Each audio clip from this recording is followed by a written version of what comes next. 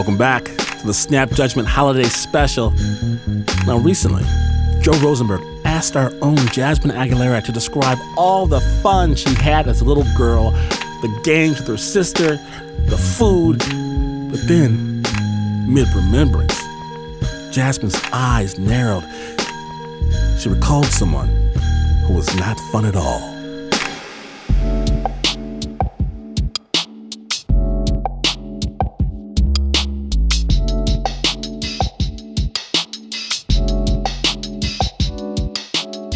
Okay, so Jazz, last time, a few weeks ago, I told you a story. Mm-hmm. And this week, I hear tell you're going to tell me a story. Yeah, round 2 of Joe and Jasmine's fireside chats. Oh, I like that. Yeah. Cute crackling fire. Exactly, yeah. So when I was 5 years old, my mom, who didn't really believe in daycare, she thought it was a waste of money, she put me in as many random after-school programs as she could find. And there was this one she found, which was a Christian choir for children at a church right down the street from my house. So she was like, this is perfect. And my mom didn't have time to teach us religion, because she grew up Catholic and she thought that this would be an easy way for her to outsource it to somebody else. Yes, I say, yeah. Of course, yeah, just that's brilliant. So the first day, I'm 5 years old and I'm looking around at this giant church.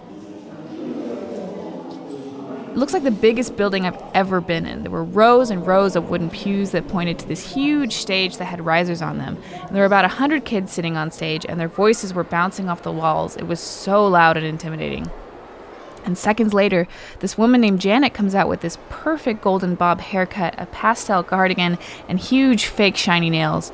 And everyone suddenly goes quiet. She explains that her name is Janet, and she runs this choir. And then she asks everyone who doesn't believe in Jesus Christ. Oh, no. And so nobody wants to raise their hand because what the hell kind of question is that? We're in a church. There's a giant cross right above us. I raised my hand and I said, well, I'm Catholic. And she said, that doesn't count. Come on down. Whoa. And so she brings all the kids who raised their hands down to the front of the stage, and we're sitting there in a line. She comes up to us individually and asks, do you accept Jesus Christ in your heart? And Let me pause you there. Sure. Because when it got to your point in the line, what's going through your head? I got it. I just remember being very confused. Then when I realized that everyone at the end got candy bars, I was like, oh, this is a game changer right here. This is instant reward from Jesus. I'm down for this club. Okay. This choir was a after-school program that put on legitimately professional level theater. And so everyone who wanted to be in this choir had to be perfect. If you were flat, if you didn't point your arm in the right way, if you were late, you would just get chewed out in front of everyone. It was almost like if you messed up, you were messing up in front of God. But that was just the beginning, because being in this choir meant doing exactly what Janet said to do. And that came easily to my sister, but not for me. So eventually Janet decided that I was going to be her little project, because we were, first of all, one of the only people of color in this choir. And second of all, we were kind of a perfect example of helping out someone in need. You were in need. Yeah, we were in need because there's like a single mother, brown Latino. Kid. Yeah, I see. They must be in need. Yeah, exactly.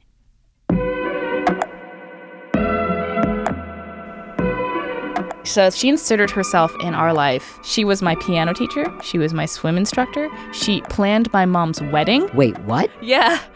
Yeah, my mom got remarried when I was 10, and somehow she became my mom's wedding planner. Okay. Yeah, and I think my mom had a lot of respect for her, because you should have seen the production level of these plays. This woman was amazing. She got professional carpenters to make these really elaborate sets. All of the kids had matching costumes, and we were all in sync with our hand gestures and our movements. The harmonies were complicated and intense. These are 10, 12, 14-year-old kids, and the pressure that she'd put on the kids was just astronomical. And it got to the point where, tons of kids would cry.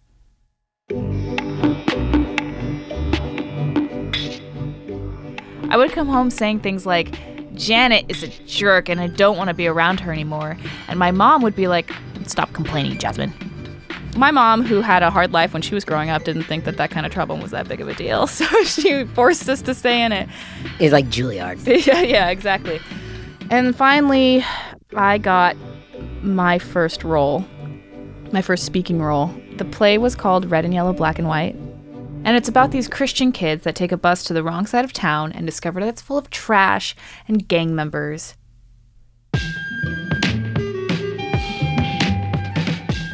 The angels are white. Oh. The two do-gooding kids are yellow. The black kids had to wear black. I got the part of Maria, and I had to wear a red shirt because I represented the red kids of the world. What are red kids, as in like Native American, like Native or American. Latino? Yeah. My sister didn't get the part because she would have definitely gotten the part because she didn't look Hispanic enough to play Maria. Wow. Yeah.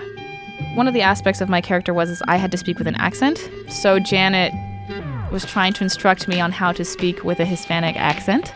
So she was like, just talk like your mom. I know she has an accent. I can't replicate it. I just can't. And I would be like, I'm trying. And it ended up coming out like French sounding. All right. So Joe, I have these tapes. Oh, you have like what are we talking, like VHS? Yeah, of course, VHS. Let's pop her in. Yeah. Oh, hey. So now there's a beautiful little infographic saying music makers, community choir. Oh, I'm enjoying it. I'm just peppy. So I'm gonna fast forward. Oh, this is like a big production. Yeah. There's a big audience. There are what seems to be like 100 children, all in matching white, doing matching choreography.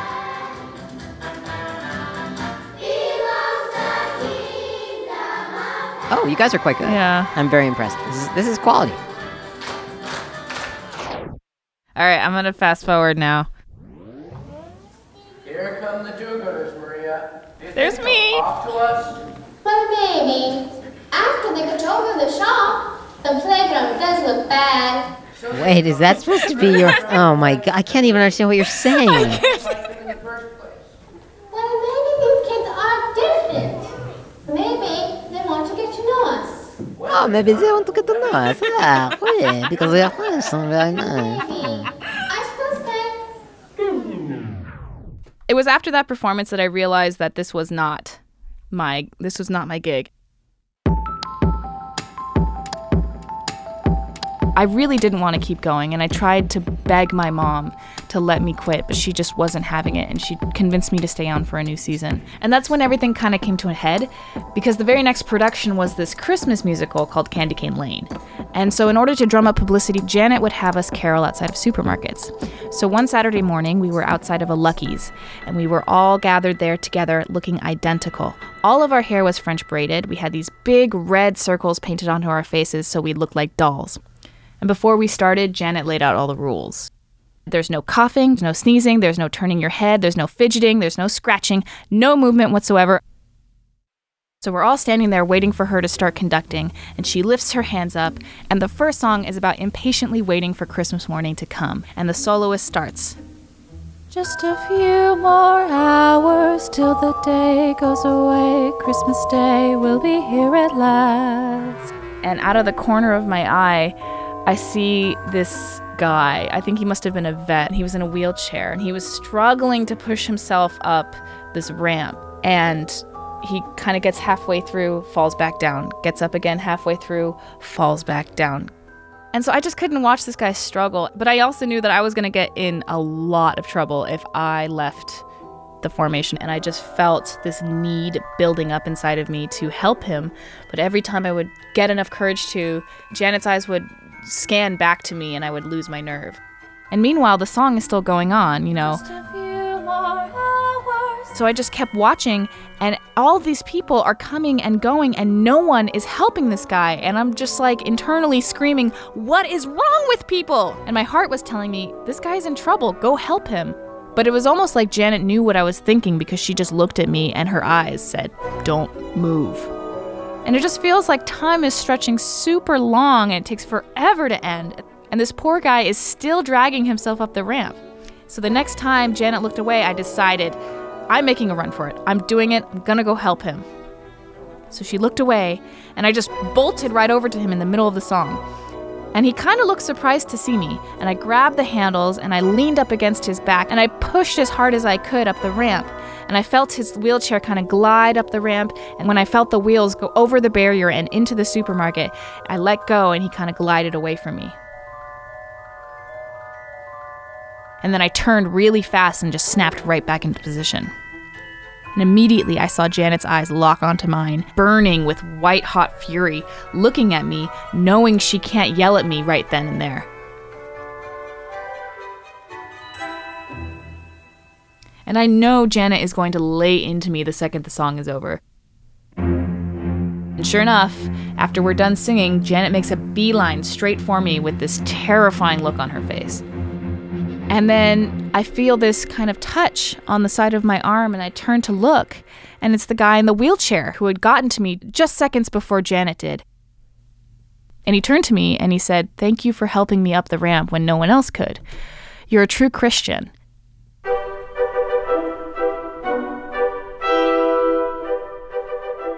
And right after he said that, I looked at Janet.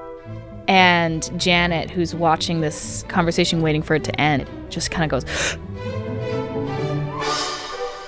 And I couldn't help having a smile break over my face.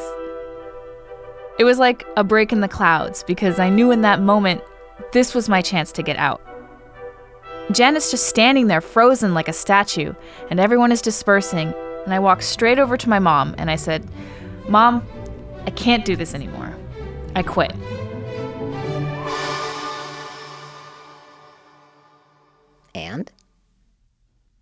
And my mom let me. Wait, did she sign you up for more stuff after this? Oh, hell yeah. Gymnastics, ballet, tap, jazz, 3 theater groups, tennis, soccer, track, Spanish, flash programming, chess, horse vaulting. What? Yeah, it's like gymnastics on horses. You know how to do this? I'm a multifaceted woman, Joe.